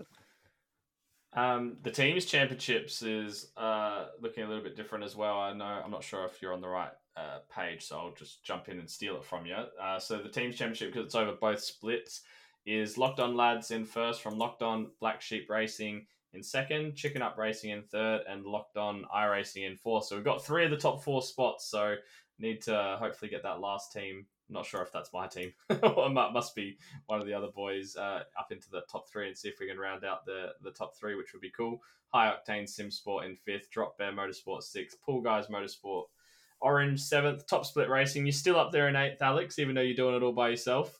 Synergy Sim Racing in 9th, and New Zealand Sim Racing rounding out the top 10 in the teams championship. All right. Well, I think that's just about it. I reckon that's all of the results, but you did remind me of this thing that Sculpty posted in the Discord today. So I reckon it's an apt way to finish with a lot of Nürburgring Nordschleife happenings in the next couple of weeks, and how you said it kind of flows until it doesn't. So this was a detailed track guide, so to speak, from Rob Adams that has been dug up by Sculpty about learning the Nordschleife. So I'm going to have a quick read through it, and you can let me know your thoughts afterwards. So it says here, after the start line, you wiggle a few times before a long straight. The only corner that matters is the one before the long straight, though. If you try to go fast on the others, at least you haven't wasted too much time, and you can start again from the pits. The next section is a long and flat out, except where it isn't. The places where it isn't will kill you. Then you go downhill for a while. The downhill is easy and fast, except for the part where it isn't. The place where it isn't easy and fast, and it will kill you. Eventually, you cross a bridge. After that bridge, you go flat out for a long time, except for the one place where you don't, and that place will kill you. It's also dark and scary, and I think there's monsters that live there. After a long flat out run, you get to a carousel. If you get it right, it's the best thing ever. You will never get it right. The rest of the track is a mystery. You go up, you go down, corners will come up when you least expect them. If you go too fast, they will kill you. If you go too slow, you'll feel like a coward. I think some of the corners move around between laps. Eventually, the track straightens out. If you got the entry to the straight right, you'll be happy. Otherwise, you have a minute or so to realize that your lap time is going to suck and you just wasted 8 minutes. I think that's probably the best track guide I've ever had, and hopefully that's some inspiration for you, AJ, before you jump on the Nordschleife in the next couple of days. Yeah, I can't wait. All right, let's round it up for tonight. Alex, what do you got happening this week, and where can people find you? Yep. So obviously, there seems to be broadcast tomorrow for the final round of the Aussie cars at that great track, the Nordschleife, the Green Hell that we were just describing so aptly, or Rob Adams did so many. Oh, it's a few years ago now. So that'll be on tomorrow night. Then Sunday Night Lights, of course, as I mentioned before, on Top Split TV on Twitch. Sunday night, Australian Eastern Daylight Time, 9:15 p.m. Just hop in the official race, sign up for the skips there, or if not, join us in the live broadcast on Top Split TV. Check out the race replay if you're not around at that time or you're asleep because you're in the US. On the Top Split YouTube channel is where all the race replays for this and every other of the 25 and a half seasons of Sunday and Monday Night Lights. Otherwise, maybe do a track guide, maybe do some laps in the officials and skips next week, and toying with the idea of doing another enduro at some point. So looking forward to a bit of racing. Lovely stuff. AJ, what do you got planned for the rest of this week? Yes, well, we'll be throwing the skip around Nords, so we'll see how that goes. And then Friday and Saturday is a double header, so to speak, but with the 3 different classes I'm running for the supports. So again, that'll all be on SimSpeed. So just look for the nice green car moving slowly around the track. And then Monday night we do have the TCR, so I'll try and get back and give some support to my teammate for that one. And then Tuesday night is not Tuesday night. We have the week off with the AAG, so that's every fortnight. So I get a break finally. Woo. Love that. If you want to find out about us or the rest of us, you can check out lockedonlads.com. I guess I'm going to have to do Wilco shout-outs for the Locked On stuff this week. So Locked On Lads on Twitch, Locked On Lads YT on YouTube. You can jump on the Facebook page or join the Discord as well, www.lockedonlads.com/Discord. You can find me over at twitch.tv/the1dwade. I haven't been very active on there, but I will try and get a stream up at some point. And same with on YouTube, the 1D Wade. If you want to hear me talking about anything else, you can find me on Twitter at Braden Talks. Cricket's a little bit quiet at the moment, just the T20. I haven't been watching much Winter Olympics, but the basketball's always on, so there's definitely some things to chat about over there. But apart from that, we made it through our first show without the Locked On overlord himself, Peter Wilco Wilkinson. So hopefully it wasn't too bad and you don't miss him too much. And I'm sure he will be back next week. So I guess that's, in the great words of Alex McKellar, ciao for now.